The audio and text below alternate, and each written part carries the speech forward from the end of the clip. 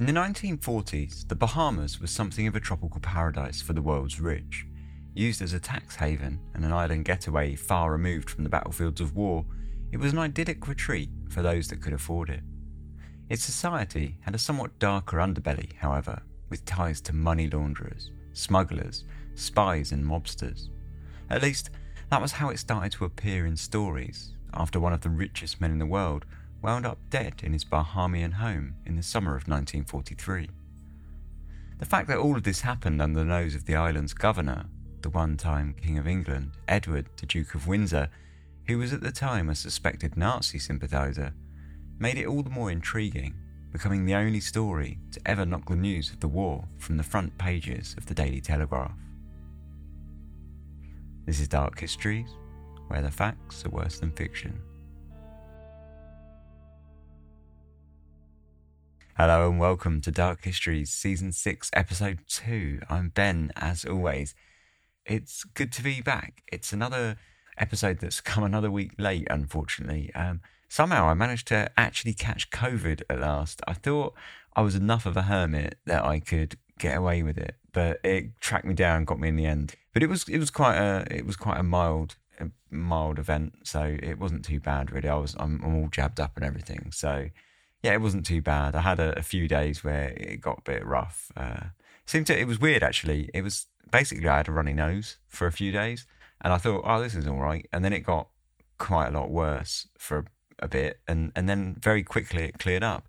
So that was good. But yeah, I was going to try and record the episode last week because I wasn't feeling that bad for most of it. But I just had this really snotty nose, and I just thought, I'm not sure that's what people want to listen to. So I kind of waited for the nose and the throat to clear up, and then now I'm back on it. Anyway, enough about that. Let's crack on straight away with the episode because it's quite a long one and there's not a great deal else to say. So yeah, let's go. This is The Unsolved Murder of Sir Harry Oakes.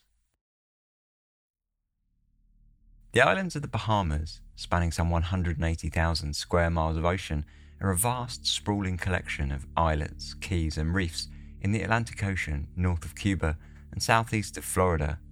It perches on the northernmost region of the West Indies. Surrounded by shimmering cerulean blue ocean, the palm trees and white sands of Nassau, the country's most densely inhabited city on the island of New Providence, contains 70% of the entire population, striking a curious juxtaposition between tropical island paradise and modernism, with its traditional clapboard houses, colonial manners, and huge cruise port and skyline-defining hotels. It is a landscape that reflects the country's long, varied and colourful past. Colonised first in the 17th century by farmers and fishermen from the Bermudas, who quickly specialised in salvaging the lucrative wrecks from the nearby shipping lanes, wrecking became such a profitable business to the islanders, in fact, that they soon found themselves running up against the colonialists, who were attempting to salvage their own ships, and this would eventually lead to one of the country's most well-known periods in history, when it operated as something of a pirate republic, after English privateers made the islands their base of operations in the West Indies, bribing governors to turn a blind eye to their presence. At the turn of the 18th century, with the British at war with France and Spain, the islands were attacked by the French-Spanish fleets, which led to a desertion by most of the legitimate settlers and a dissolution of government, allowing the islands to be more or less taken over on a somewhat official basis by the pirates. This fragile republic lasted for 11 years and was home to over 1,000 pirates, including some of the more well-known names in history, perhaps most famously Edward Teach, aka Blackbeard. The Pirate Republic was eventually sacked by the British after a pardon offer had been resolutely turned away, leading to the eventual fleeing of dissenters and the acceptance of the pardon bargain for those that remained. Not one to turn away a skilled workforce, the British colonialists then employed many of the ex-pirates, or at least the ones they'd not hung from the trees, to operate for them as privateers against the Spanish, who they were once more at war with. This led to an economic boom that saw the country's capital of Nassau flourish, elevating it from a poor backwater colony with a new fort, streetlights and an ever-expanding sea of housing. Spain was not quite done with the city, however, and captured it once more in 1782, this time for a mere 2 weeks, before American loyalists, exiled from the newly established United States, retook the country for the British and were awarded land grants for their efforts. The loyalists promptly set up an economy of cotton plantations, tripling the country's population in the process, importing slaves from Africa. The plantations were doomed to fail, however, as poor land and crop health worked against the loyalists' profits, who would eventually fade away, helped along in no small part by the 1807 Slaves Trade Act, which saw the British prohibit the slave trade throughout its empire. Following the act, many former slaves were resettled by the British in Nassau and across the Bahamas as free persons. The Bahamas, and Nassau particularly, continued to flourish over the following years, and in traditional form, it was not always through the most legitimate means. Throughout the American Prohibition years, the country's unique geographical position in the West Indies, just 50 miles off the shore of the United States, saw it rise as a central territory in the smuggling of rum and whiskey in scenes that were reminiscent of the Pirate Republic, as bootleggers made the Bucket of Blood their headquarters, gambling on cards until the morning hours. The smuggling reinvigorated the economy through its alcohol duty, which was duly invested into the island's infrastructure. Once Prohibition was over, the economy threatened to revert back to its backwater past. However, the development of infrastructure had seen the islands flourish on another front, as a tourist attraction for the rich and famous, and for those with a more long-term view, as a tax haven for the very wealthiest.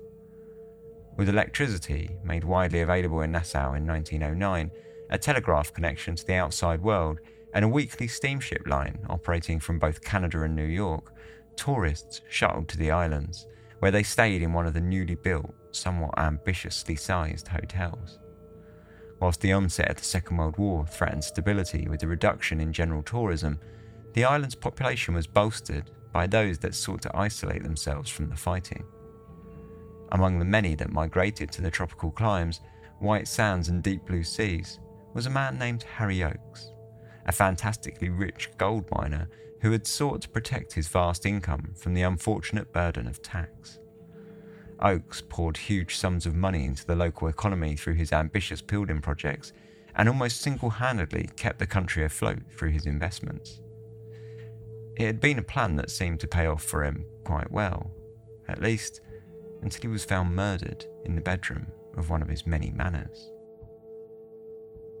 It was 7 a.m. on the morning of 8th of July 1943 when Harold Christie stepped across the hallway of the large Westbourne Manor House on the outskirts of Nassau. Westbourne had been the favoured home of his good friend Harry Oakes, one of half a dozen that he owned on the island, and the night before, Oakes had held a dinner party with the socialising going on well past midnight. As was often the case after a night of partying at Westbourne, Christie had stayed overnight in one of the 15 guest rooms, just down the hall from where Oakes himself was sleeping. The night had passed by with a terrible storm.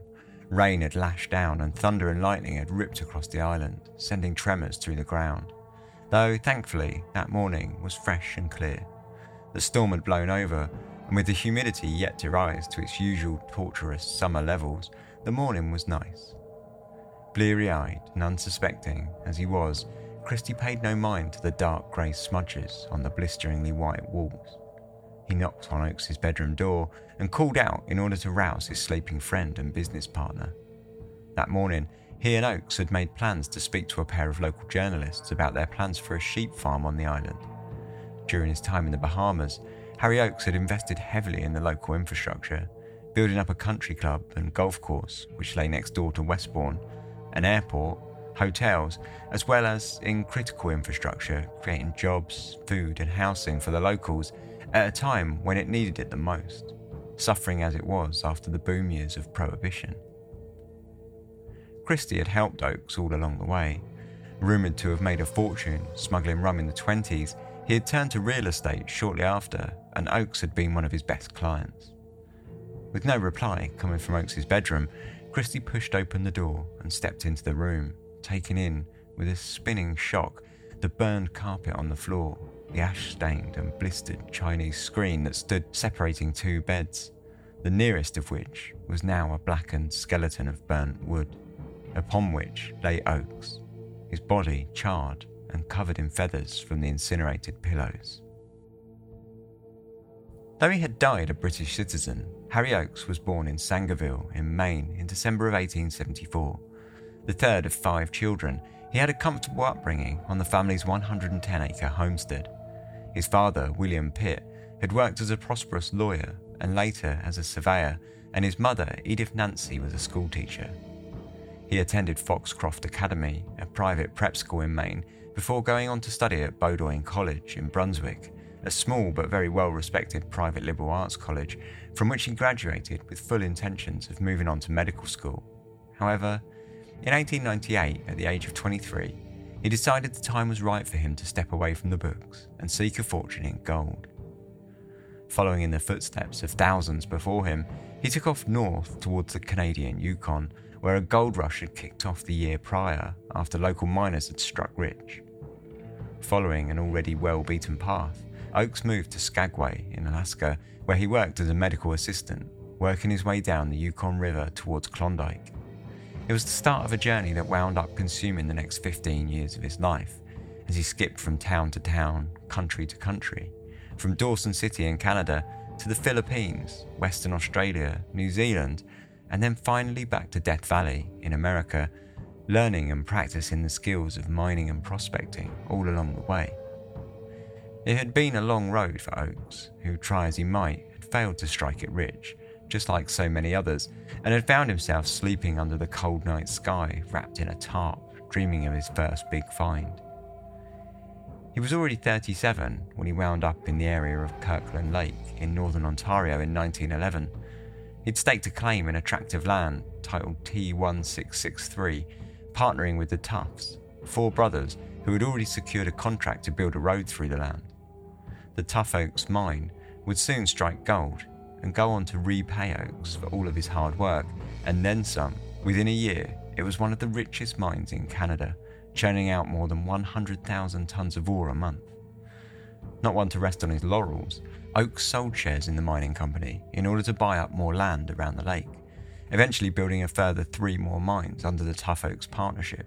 Oakes' lake operation had come with certain engineering challenges, but had soon proven worth the investment, as it grew to become the 2nd richest mine in all of North America. In 1915, Oakes became a citizen of Canada for business purposes, and in 1923 he married Eunice McIntyre, an Australian whom he met aboard a ship bound for South Africa, where he was scheduled for a meeting with a mining tech company. No sooner had the ship made port had Oakes proposed marriage, which the young 24-year-old accepted. Naturally, for a man as rich as he was, no eyebrows were raised at the fact that she was less than half his age. They went on to build a family, having 5 children, Nancy, Sydney, William Pitt, Shirley and Harry Jr., and lived in property all around the world, though they eventually settled in England in the disgustingly rich, gated neighbourhood of Kensington Palace Gardens, rubbing shoulders with London's wealthiest. Oakes gave huge sums of money to local causes, helping to build hospitals, for which he was rewarded with the title of baronet on the King's Honours Birthday list the following year for his philanthropic work in the country. Now Sir Harry Oakes, he had the title to match his wealth, though his dress sense never seemed to quite catch up, and he was known to stride through London in his mining get-up, muddy boots and all. By the mid-1930s, Oakes had had just about enough of the taxman. Having recently met Harold Christie, it hadn't taken much to convince him to begin purchasing land in the Bahamas at an alarming rate, eventually totaling almost a third of the entire island of New Providence. He set up companies within the Bahamas, sold them his shares for the mine, and then bought shares in the new companies, allowing himself to cash a comfortable dividend. When a man has money, he told a newspaper in 1939, he has to keep 2 jumps ahead of the people trying to take it off of him. It was a quote that went down like a ton of bricks, as the Canadian press hit back with headlines calling him a champ tax dodger. Along with Westbourne, he built several other large houses around the outskirts of Nassau, as well as a penthouse in the British Colonial, a hotel in Nassau that he had reportedly bought on the spot after they had turned him away for not meeting the dress code. When he wasn't buying up vast tracts of land and working on development projects, he would most likely be found on the golf course that he had recently built. By 1943, he was estimated to be worth over $200 million, and though that figure was somewhat skewed, He was almost certainly one of the richest men in the world, with a net worth of many tens of millions of dollars. Colonel Arskine Lindop, the Bahamas Commissioner of Police, had taken the call from Christie that morning, reporting that Harry Oakes had been found dead in his bedroom. It was barely past 8 a.m, and the day had not even started. The Colonel contacted Major Herbert Pemberton, the head of the Bahamas CID, who had shown up to the scene and documented his findings. Throughout the hall, on the banister and on the bedroom door that led to Oakes' body were soot marks. The carpet in the room had big, dark burn marks, and the bed itself was a charcoal mess. Between the two beds was a bedside cabinet complete with Oakes' dentures, reading glasses and a lamp. A fancy-looking Chinese screen stood between the beds in the room. At one time, it would have been a handsome antique, but it now stood burnt, its lacquer bruised and blistered, its delicate pattern still remaining in places, peeking out from beneath the ashen stains on its surface. There were several dark marks on the wall that looked like potential handprints, and at the foot of the bed, a fan turned serenely, blowing the feathers that covered Oakes' body in its calm, rhythmical breeze. Oakes himself was barely recognisable from the waist up. His head was badly injured. There were 4 large wounds, likely from some blunt instrument that had shattered his skull, leaving a trail of blood across his face. The burns on his body spread up from his abdomen and across his chest. When Christie had found the body that morning, he told Pemberton he had tried to rouse Oakes, turning him over and offering him a glass of water, but it was already far too late. That's when he had called it in to the police. Oakes' death was bad news for the Bahamas. He was one of the richest men in the world, and news of his death, especially given the circumstances, was sure to travel fast. In fact, the news had already reached the governor, who had been a good friend of Oakes, playing golf with him at the Oakes' country club whenever the two had spare time. Fearing for both his own reputation as well as that of the Bahamas, the governor had decided to act swiftly. No ordinary politician, the governor of the Bahamas was the Duke of Windsor, Edward Albert Christian George Andrew Patrick David, better known as Edward VIII, the former King of England. Edward had served as king for only 11 months before he'd abdicated the throne in order to marry his wife, Wallis Simpson, a twice-divorced American who was most certainly not approved of by neither the government nor the church. In 1937, the Duke had toured Nazi Germany, meeting Hitler and throwing Nazi salutes, which, as can be expected, went down about as well as his divorcee American bride back home in England. Making matters worse, he publicly supported appeasement with Germany after the outbreak of war, which, despite it being a call for peace based on his own experience of combat during the First World War, was seen to be further proof of his Nazi sympathies.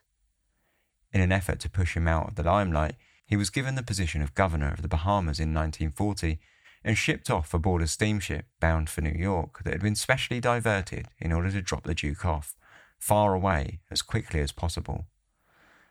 The Duke never confessed to holding Nazi sympathies and publicly denied all accusations that he was pro-Nazi, though this was somewhat undermined when he later told a friend, "I never thought Hitler was such a bad chap." With the Bahamas' already thin police force spread out across the various islands as it was, the Duke decided to take matters into his own hands. He sent a telegram to the Miami police requesting their help in the murder investigation, insisting that Captain Edward Melchon, whom he had met before during his visits to the States, should come to Nassau and take over the lead. He then sent a telegram to the Colonial Office in London to report the news. "Deeply regret that Sir Harry Oakes has met violent death under circumstances which are not yet known. Hope to obtain expert advice of Chief of Miami Detectives immediately to assist local police. Will telegraph further."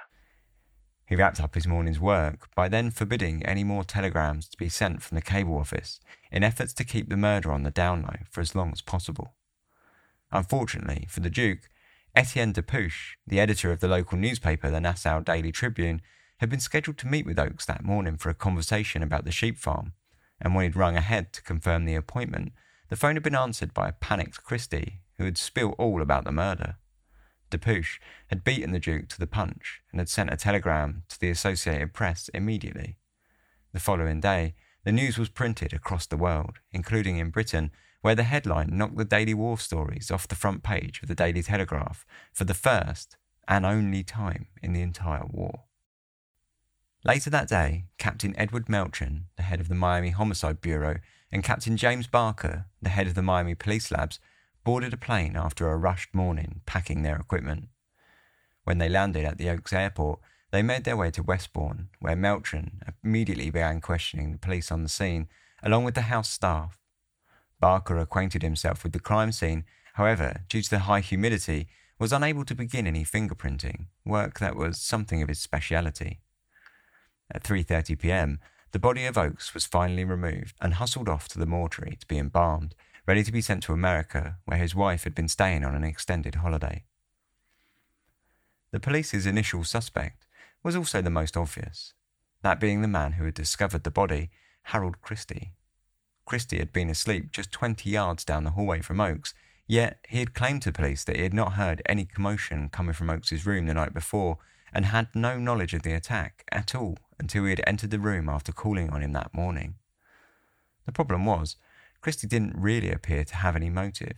In fact, it was really quite the opposite. Christie had been a good friend of Oakes, and Oakes had, in turn, been one of Christie's best clients. It was hard to see a benefit for his death, at least at these early stages of the investigation. A second suspect turned up just after lunch, however, and this one, the police quickly accepted, was far more promising.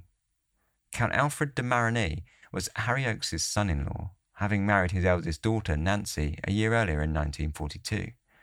The police instantly found de Marigny an interesting character, something of a fantasist. He was born Alfred Foucault in 1910 on the island of Mauritius to well-off French parents who owned a sugar plantation in a British colony. He'd assumed the title of Count, a hereditary Mauritian courtesy title from his mother's side of the family, just as he took his mother's maiden name. In his 2 published memoirs, the stories of his life are as exotic as they are, more often than not, fictional. Truthfully, however, was the fact that he had been married twice before he had met Nancy, and both of his ex-wives had been of fine stock with money behind them. When he married Nancy, 2 days after her 18th birthday in 1942, in a church in the Bronx, it was in complete secrecy from her parents. One can imagine that this was not exactly happy news for Sir Harry Oakes, who tried to buy him off at the first opportunity. In his favour, however, de Marigny turned down any offer Oakes made, and at the same time signed an agreement renouncing any claim he may have over Nancy's inheritance. This appeased Harry for a time, and things appeared to settle, with Oakes offering to employ de Marigny in one of his finance companies, though the offer was turned down. It was when the couple went off to Mexico for their honeymoon that things started to go awry. Nancy caught typhoid and shortly after fell victim to the very graphically named disease of trench mouth, an inflammation of the gums that eventually ate through her upper jaw, leaving her in need of reconstructive surgery. De Marigny nursed her throughout her fevers. However, Nancy's mother, who had still harboured a certain degree of resentment toward him for their secret marriage, had received a letter from his ex-wife that had heavily insinuated that all of his money had come from her, and that when he had married Nancy, both she and Nancy had been pregnant with his children. No children were born from either supposed pregnancy, so whether or not the allegations were true is unclear. But the damage had been done, and the situation only worsened after Nancy really did fall pregnant in 1943. Due to her poor health, suffering as she was from life-threatening fevers, her parents arranged for her to have an abortion without running the idea past de Marigny himself, whom they now considered a sex maniac. With family tensions reaching their peak, heated arguments became a regular fixture between Oakes and his son-in-law, and there were several witnesses who could attest to having seen the pair shout at each other in wild rages, threatening one another with various physical beatings. Pretty quickly, the American police, hanging around in Westbourne, decided that de Marigny was now their prime suspect. De Marigny had a lot to gain from his father-in-law's death, and seemed to not like him at all. He had a certain degree of form, at least having already divorced 2 wealthy women and making off with a good deal of cash from the bargain. After they questioned him, they also discovered he had the opportunity. The night before, de Marigny had held his own dinner party in his house just outside Nassau. At 1 a.m, he had driven home 2 of the guests, Jean Ainsley and Dorothy Clark, the wives of a pair of local RAF men, and then driven home alone.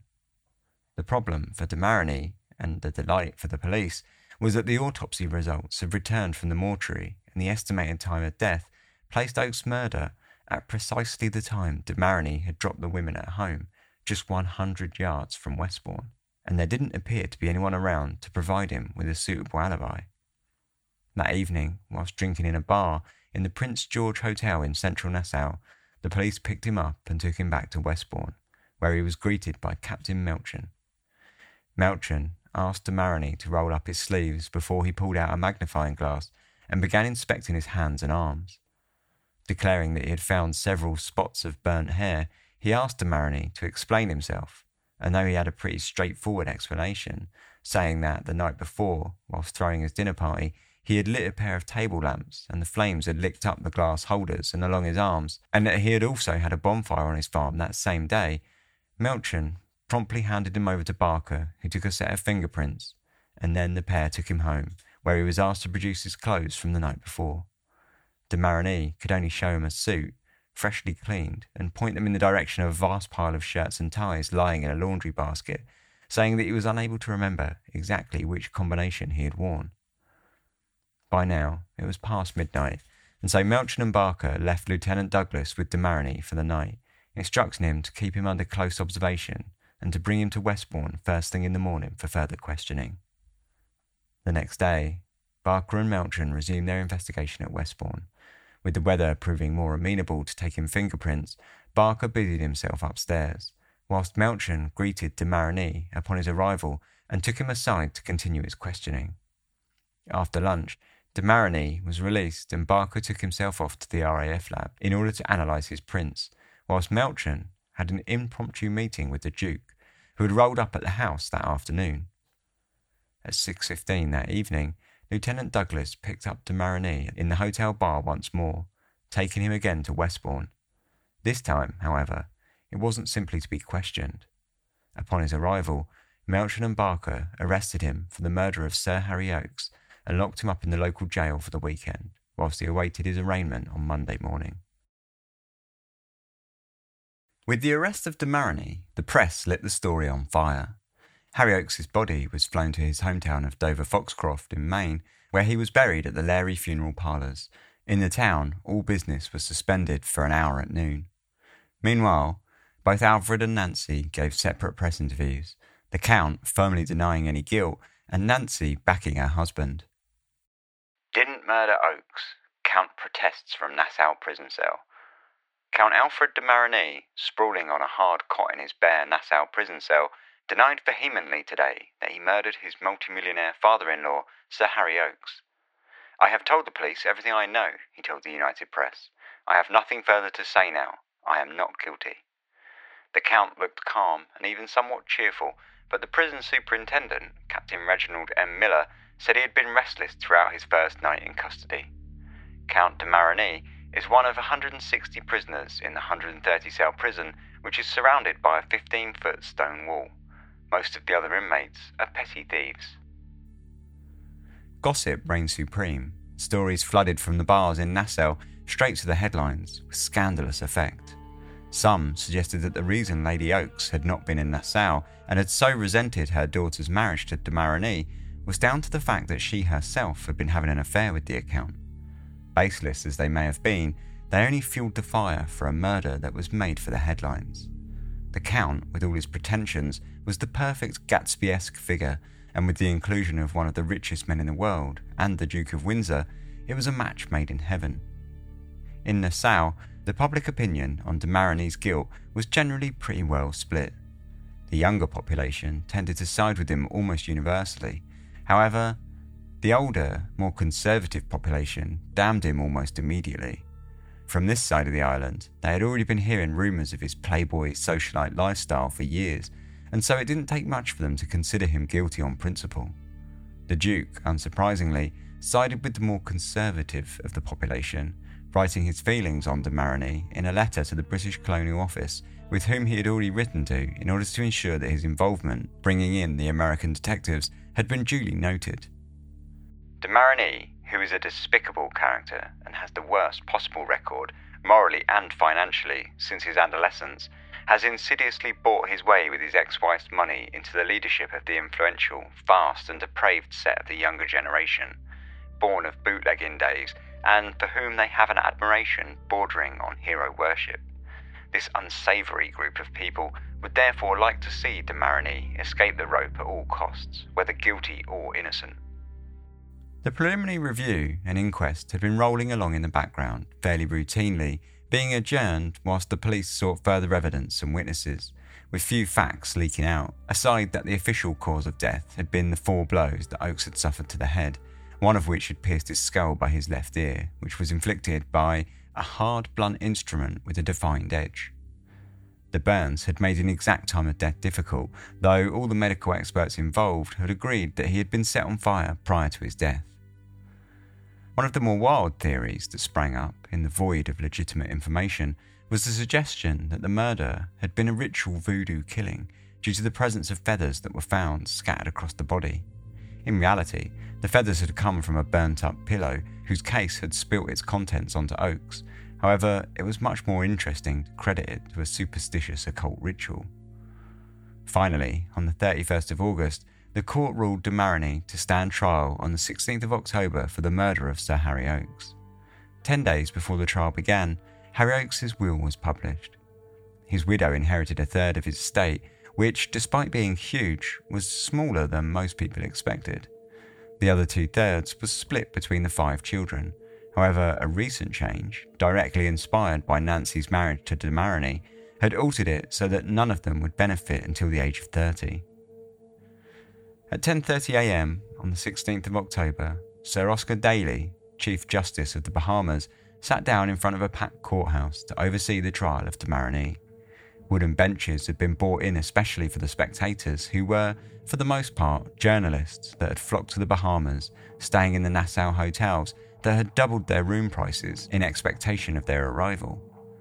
The jury was selected by a lottery, with numbers being drawn from a box, and then the prosecution, led by Attorney General Hallinan, laid out its line of attack, suggesting that de Marigny had murdered Oakes for revenge, satisfaction, and for gain. De Marigny and Oakes had quarrelled frequently, and evidence had been uncovered that de Marigny was in desperate need of money. His ex-wife had been writing to him demanding money, and according to his accountant, he was more or less broke. In dramatic fashion, he made his accusations to the jury. Murder is murder, and a life is a life. But this murder is, as Shakespeare, the immortal bard, says in one of his sonnets, as black as hell and as dark as the night. In its foul conception, a deed which could only originate in a depraved, strange and sadistic mind. A mind indeed. A mind which is foreign to the usual mind which comes before this court, with a complete disregard for humanity in so vile a murder which besmirched the name and peace of this tranquil land. Although they could not be sure what the liquid was that had been used to ignite Oakes in the attack, and although they had heard a witness say that they had seen Christie driving through central Nassau at midnight when he had said that he was asleep, de Marigny was, they ensured, near the house at the time of the murder, had burnt arm hairs the day following, and most damningly of all, and the central point to both the arrest and the trial, was that Barker had pulled his fingerprint from the Chinese screen between the bed. The first days of the trial saw Harold Christie on the stand, where he described finding the body on the morning after the murder. He told the court that his decision to stay the night at Westbourne had been spontaneous after the dinner party, as had his call to his driver when he had asked him to bring the car to the house, in case he and Oakes needed it the next morning. He assured the court that the car had been concealed down the road from the house, his reason being that he didn't want its presence known to the guests so that he would not have to drive them all home after the party, and that despite what any witnesses had said, he had most assuredly been in bed, asleep at midnight, not out driving through Nassau. The defence was, with their questioning, hoping to divert suspicion away from de Marigny and instead onto Christie. He was, after all, the police's original suspect. In the days following his testimony, rumours began to swirl around Nassau. Though they remain rumours, they do go some way to explaining Christie's behaviour in court, where he had been posed an awkward problem. He was, it was suggested, lying, in efforts to shield a woman named Effie Heniage, whom he was having an affair with. Effie had been at the party that night and returned home with all of her other guests. However, Christie had planned to visit her at home later that night, which was the real reason that he had had his car brought to the mansion, and the reason that he was said to have been seen driving through Nassau. It would also have been the reason that he had not been able to hear anything of the attack that night, for he had simply not been there. Interestingly, if the rumours were true and Christie had exposed the affair in court, he would have at the same time given himself the perfect alibi to the murder. By lying in order to protect both himself and Effie from the publicising of their affair, he simply continued to bring suspicion onto himself. The real show began, however, once the police began taking the stand, starting with Pemberton, who immediately admitted that he had never seen the central fingerprint from de Marigny on the screen at all. Furthermore, the police had acted shoddily in other areas, failing to get warrants whilst they searched de Marigny's farm for a murder weapon and bungling evidence without the permission of the defence. The defence made short work of Pemberton, aiming to outline him as an incompetent local policeman who had been pushed aside by the American detectives and with no real authority or responsibility on the case. In the press, who had been following the trial, printing day-by-day blows of the account, more stories concerning Christie began to float out, including the uncovering of his rum smuggling past. The trial continued, with de Marigny laying out his own alibi when he told the court that he had gone up to the door of his childhood friend and housemate, Marquis Georges de Visselot, after returning home from dropping off the two RAF wives, in order to offer to drive his girlfriend home, as he had known that de Visselot had left the party earlier that evening feeling ill. Later that night, around 3 a.m, he had been awoken by his friend's cat and his own dog fighting. At the same time, he heard de Visselot's car starting, apparently in order to drive his girlfriend home. When the car returned 15 minutes later, de Marigny called out to his friend, asking him if he wanted to take the cat into his own room. If the story were true, then it gave de Marigny a witness to his alibi. He then went on to tell the court that his marriage was one of love and that he was already a wealthy man when he had met Nancy and had never seen her as a means to a financial boost. In fact, he was not even nearly as broke as the prosecution had been trying to make out, and he said that he had plenty of money, though much of it was tied up in property and investment, so it was not seen by the accountants who had investigated his liquid capital. His quarrels and threats to Oakes, he said, were all just casual remarks, and that when his relationship with Nancy's parents had soured, it was always Oakes who had brought any anger into the relationship, not himself. The prosecution hit back at him, mainly pushing to smear his character, pointing out his nonsense title and his efforts to tie up his finances in investment in order to appear poor so that he could squirm out of making any payments to his ex-wife. Overall, his time on the stand left a relatively favourable impression on the public, and the press were keen to back many of his claims in headlines. Problems arose when de Visselot himself took the stand, and the prosecution pointed out that in his earlier statements to the police, he had never said that he saw de Marigny on the night of the murder, which he did actually admit to, only later backtracking, using the excuse that he spoke French as a first language and had been flustered by the questioning. Whilst it had been true, he said, that he had not seen him on the night of the murder, he assured the court that he had heard him call through the door. The real excitement of the trial, however, came when Melchon and Barker took the stand. Melchon had already told the court that morning about how de Marigny had told Lieutenant Douglas during the period he was watching over him of how he had called Oakes a stupid old fool and how he thought he deserved to be murdered by someone anyway, and he had also asked if a British court could find someone guilty even if no murder weapon could be found. Whilst it looked pretty damning for de Marigny, it was all undermined when the defence called into question the veracity of the police's star turn, the fingerprint evidence. The defence largely focused around the fact that the print had been lifted from the screen, with no evidence of it actually ever having been on the screen at any time. At first, they pointed out how, according to statements, Melchon had had no knowledge of the fingerprint evidence at all until the 20th of August, a full 11 days after de Marigny's arrest. When he was asked if he found it peculiar that no one would have mentioned the fingerprint to him, given its importance in the arrest, he was left with little choice but to concede the point.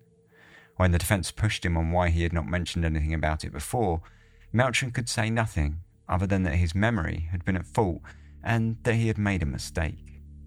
It was not really how the prosecution would have wanted the day in court to wrap up, and despite Melchin changing his story the very next day, saying that he had been confused and that he had known of the fingerprint, it all seemed highly dubious.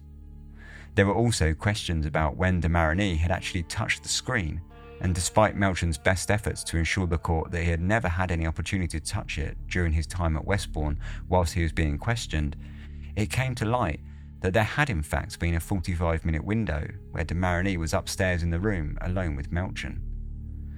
If things were looking bleak, they only got worse when Barker took the stand and was asked to point out exactly where on the screen the fingerprint had been taken from. Due to its ornately patterned nature, the defence, who at some expense had spent some time in New York studying fingerprints to prepare for the trial, now pointed out that if the fingerprint had been taken from the screen, it would surely have picked up some of the pattern at the same time, which it clearly did not do. When Melchin was handed a strip of paper the same size as the lifted print and asked to find where on the screen the paper would fit without picking up any pattern, he was unable to do so. When he was asked why no photograph had existed of the print on the screen, Barker explained that he had packed in such a rush for his trip to Nassau that he had simply forgotten to bring the correct camera with him. Asked why he did not borrow one from the RAF lab, he had no answer. The insinuation from the defence was clear but fantastically serious. They were, without making any direct accusations, digging at the idea that the print was inserted into evidence after being fraudulently lifted. By the end of the questioning, the defence had, in fact, completely stopped with their insinuating, and they outright accused Barker of falsifying evidence after Maurice O'Neill, a supervisor in the New Orleans Identification Bureau and an expert on fingerprinting, had been called in to testify that he had never known a case allow evidence of a single lifted print without any other backing of its original position, and that he had found the print to be almost too perfect. The defence suggested the reason for that was that it had come from the set of fingerprints taken from de Marigny during his initial questioning. One of the final witnesses was Nancy Oakes herself, who told the court of how her marriage to de Marigny had been a happy affair and of how he had offered to sign a prenuptial agreement prior to their wedding, removing him of any right to her inheritance. The closing speeches were lengthy, drawn-out affairs, Higgs for the defence making his case for the better part of a day, until, eventually, the jury stepped out to make their deliberations at 5:27 p.m. It took them just shy of 2 hours to finalise their decision, re-entering the courtroom at 7:20 p.m, where they promptly delivered a verdict of not guilty, though they did recommend that de Marigny be deported from the islands at the earliest opportunity. Acquittal of de Marigny leaves Oakes' murder unsolved mystery. Marquis and wife celebrate verdict with a wine dinner. Alfred de Marigny is a free man today, and the mystery that surrounds the slaying of Sir Harry Oakes is more baffling than ever. A Bahamas Supreme Court jury decided by a 9-3 vote last night that it was not de Marigny who beat the millionaire on the head last July 8th and set fire to his bedroom and bed in an apparent effort to hide the crime. A reporter asked Attorney General Eric Hallinan whether a new investigation would be started. "Nothing as far as I'm concerned," he replied. "It's completely closed. Call it a day." In the days following the trial, the local Nassau Council gathered and voted to follow up on the jury's recommendation to turf de Marigny out of the Bahamas, though they at least allowed him to leave on his own steam. He eventually left for Canada, and his marriage with Nancy was eventually annulled in 1949 on the grounds that his first divorce had been improperly granted.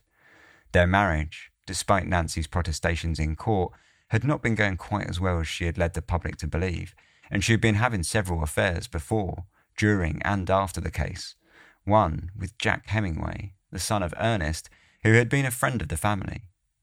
He remarried in 1952 for the fourth time to Mary Morgan Taylor and settled in Texas in relative anonymity.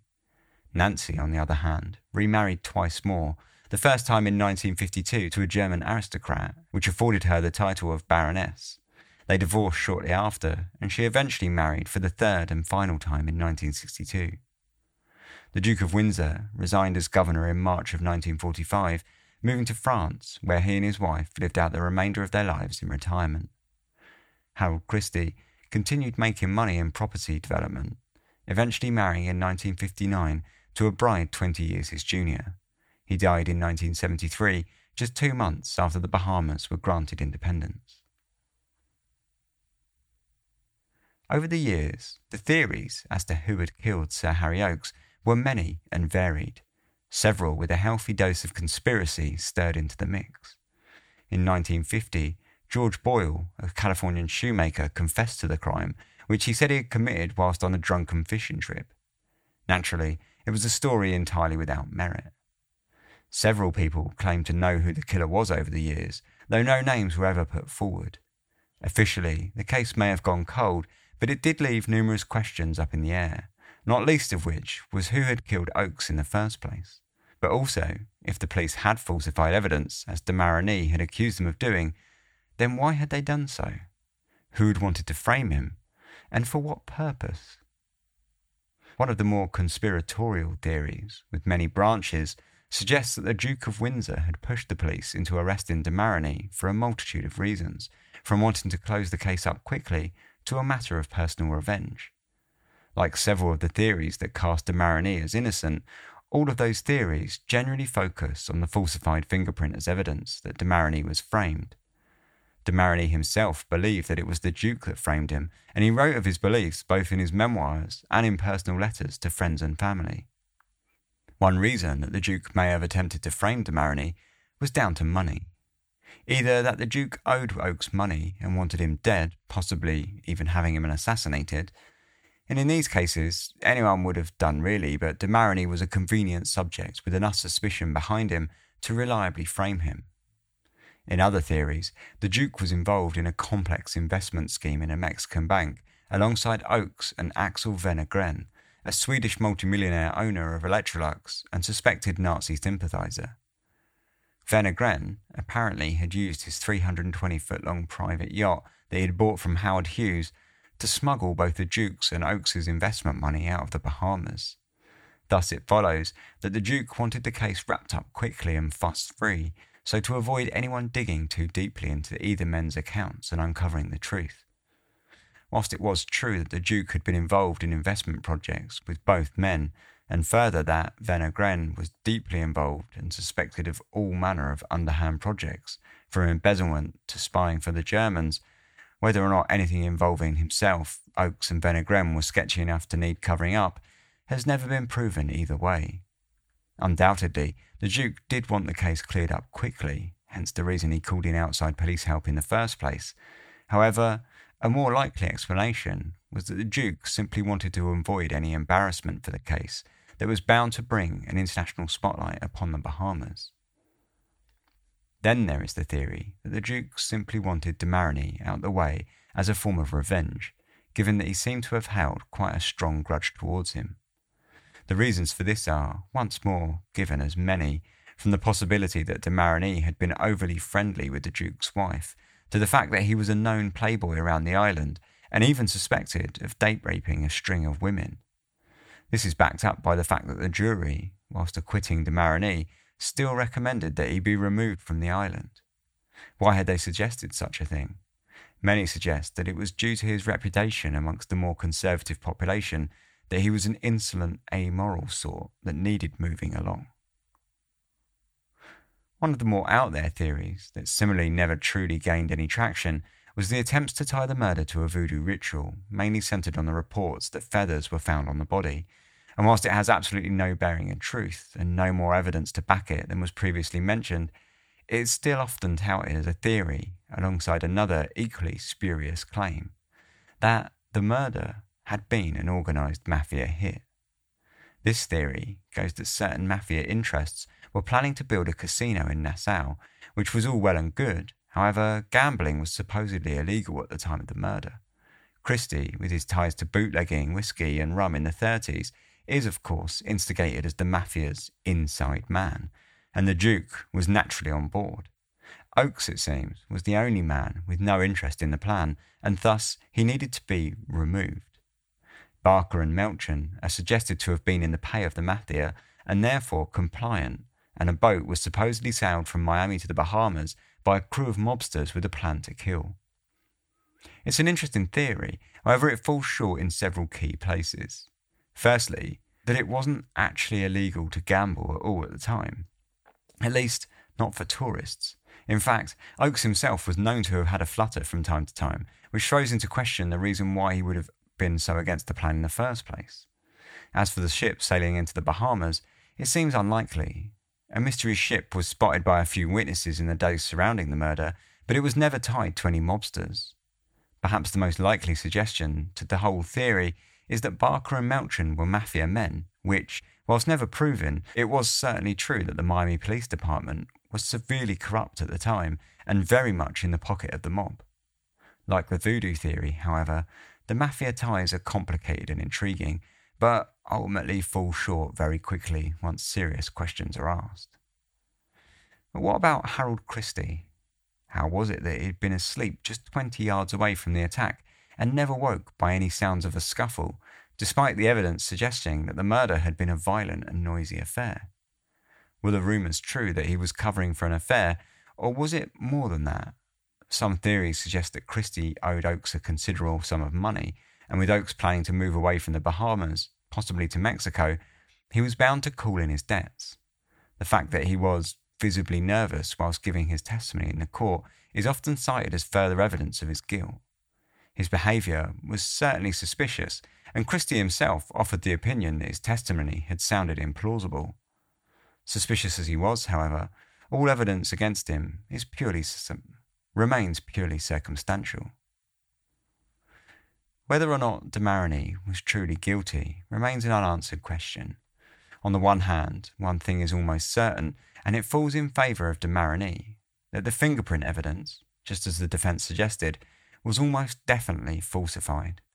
In his statements, de Marigny insisted that he hadn't been to Westbourne for 2 years before the murder, and if he had not killed Oakes, then his fingerprint being on any item in the house would have been impossible. The fact that the print was never photographed in situ was considered by experts as being too perfect, and had been bungled and lied about in statements by Melchin and Barker. It all just goes to create far too much suspicion on their part. Was the print lifted from a drinking glass used by de Marigny during his initial questioning at the mansion, or simply taken from his fingerprint samples given to the police that same day? One thing is clear, and that's that it could not have come from the Chinese screen, as was claimed. On the other hand, going against de Marigny is the fact that, in his earlier statements, it was uncovered that his entire alibi, that he had spoken with his good friend de Visselot concerning his cat at the time that he was suspected of being at Westbourne murdering Oakes, had not been quite so clear-cut as the defence insisted. In fact, initially, de Visselot appeared to have not mentioned the story to the police at all until de Marigny had reminded him about the cat story on the day after the murder. Was this story an entire work of fiction conspired by the pair in order for de Visselot to cover for him? And all of this still leaves huge questions. What was the murder weapon? It had been suggested that it was a mining pick, a boat winch, a conch shell, and a piece of unidentified piping, but no weapon has ever surfaced. Why had the murderer set the body on fire? Had he intended for the flames to take down the entire room and all evidence with it? Or was the fire put out intentionally before it could destroy any part of the house? One answer might suggest the killer had been sloppy in covering his tracks, whilst the other might suggest that he was killed by someone with much to gain from the death, the house being just the start, and they were loath to cause it any damage before they inherited it. Over the years, there have been several deaths related to those who were involved with the case, or threats made against those who were investigating it privately, that many have pointed to in order to further the conspiracy. But once more, like so much in this case, all the evidence remains purely circumstantial. Once touted as the murder case of the century, the Oakes murder has remained a mystery for almost 80 years, though since the 60s and 70s, the case has slowly slipped into obscurity. Though it holds a lasting legacy in the Bahamas, to those outside the islands, it has been almost entirely forgotten. Despite this, it's a story that is mired in suspicion, fueled by characters with ties to the British royalty, the Nazi Party, tales of voodoo, mobsters, spies, and lost gold. Just how much of it is true, however, has become more and more difficult to ascertain as the years go by, and though certain files, reports, and investigations continue to be made public regarding many of the characters involved, nothing ever seems to become any clearer, and so the question remains, as it always has: who was it that killed Sir Harry Oakes?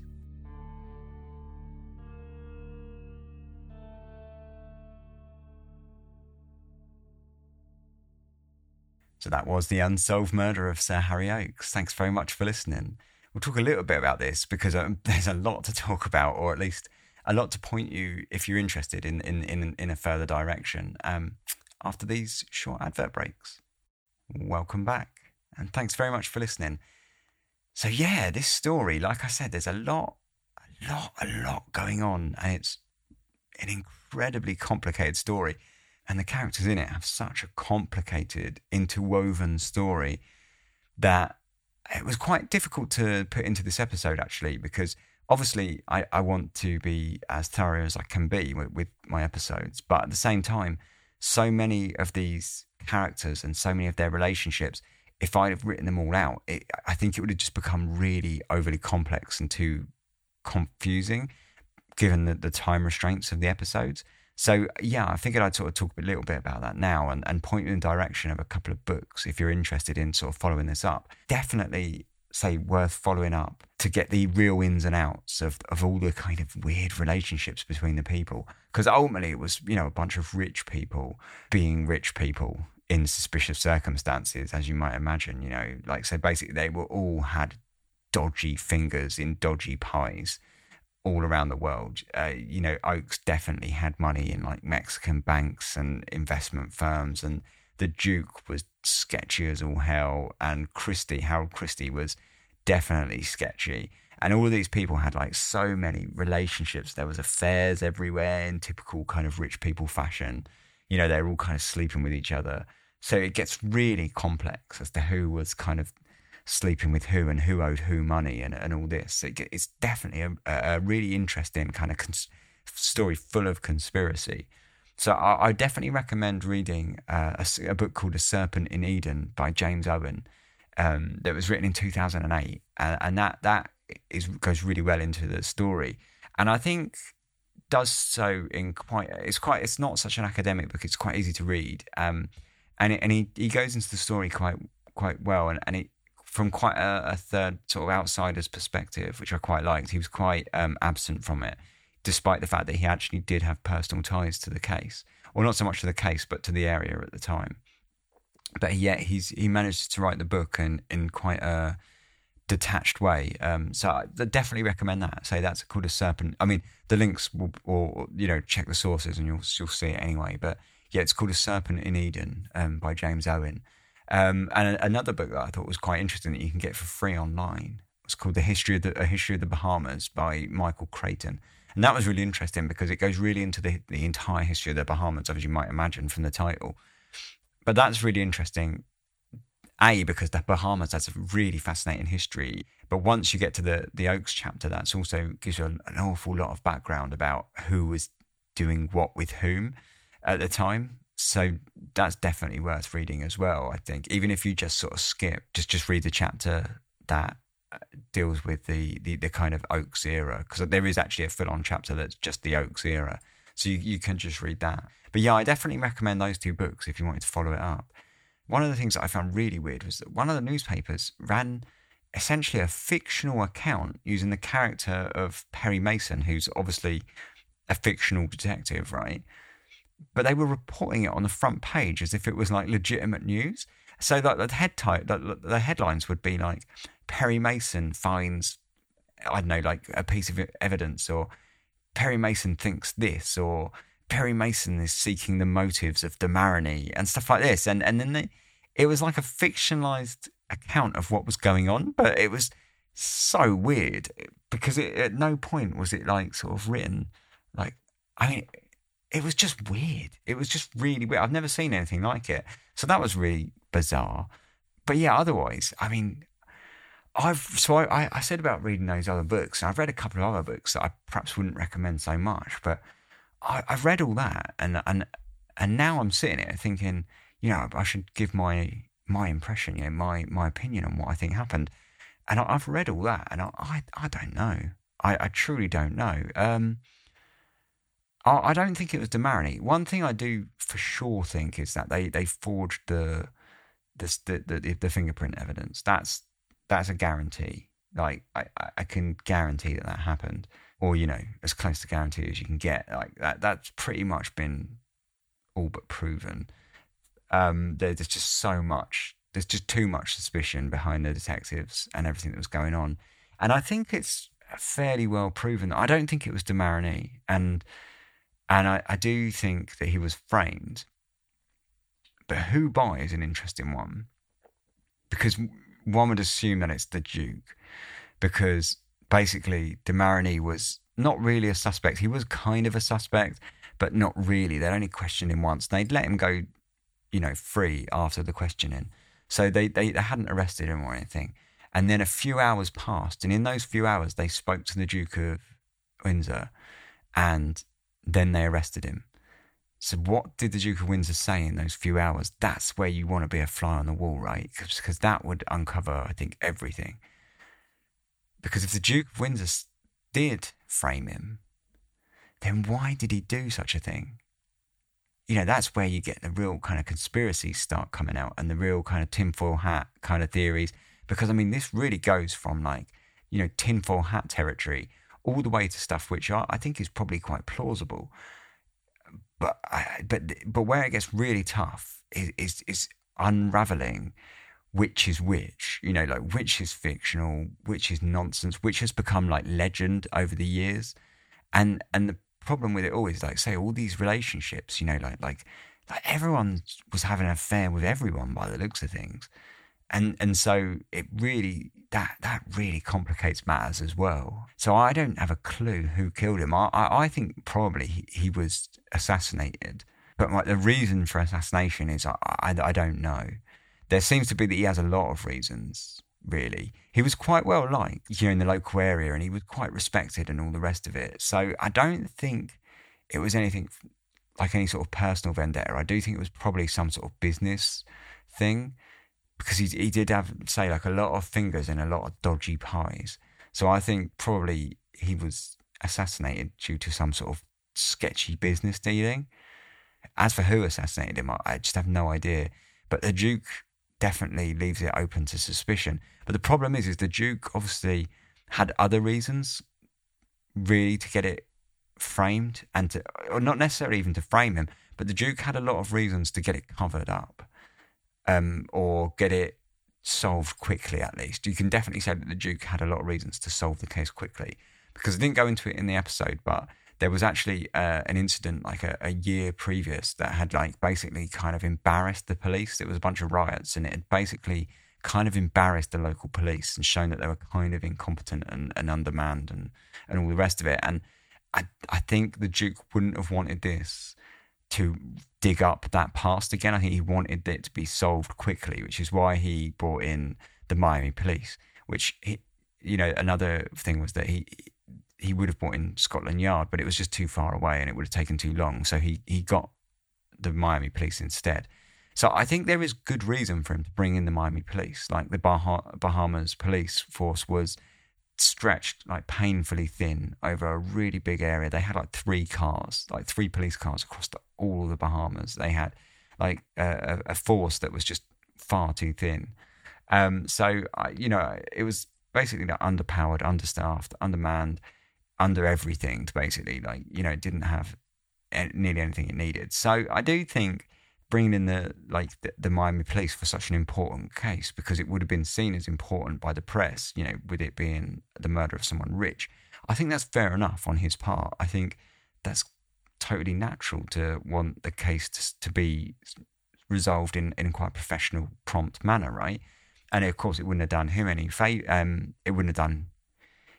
favors if it wasn't solved quickly, because he was the governor, right? So in a way, he had a responsibility to get it done. So I think he did have a reason to bring in those police other than to frame de Marigny. But I also think that gives him quite a strong reason to frame de Marigny. And that, I wonder if that was the conversation that they had between the interview of de Marigny and his arrest later that day. Because the only thing that also was said to have happened during those few hours was the retrieval of his print from the screen. But like I say, that print, once you go over a lot of the evidence, it's almost guaranteed to be fake. So that is sort of a moot point in the arrest.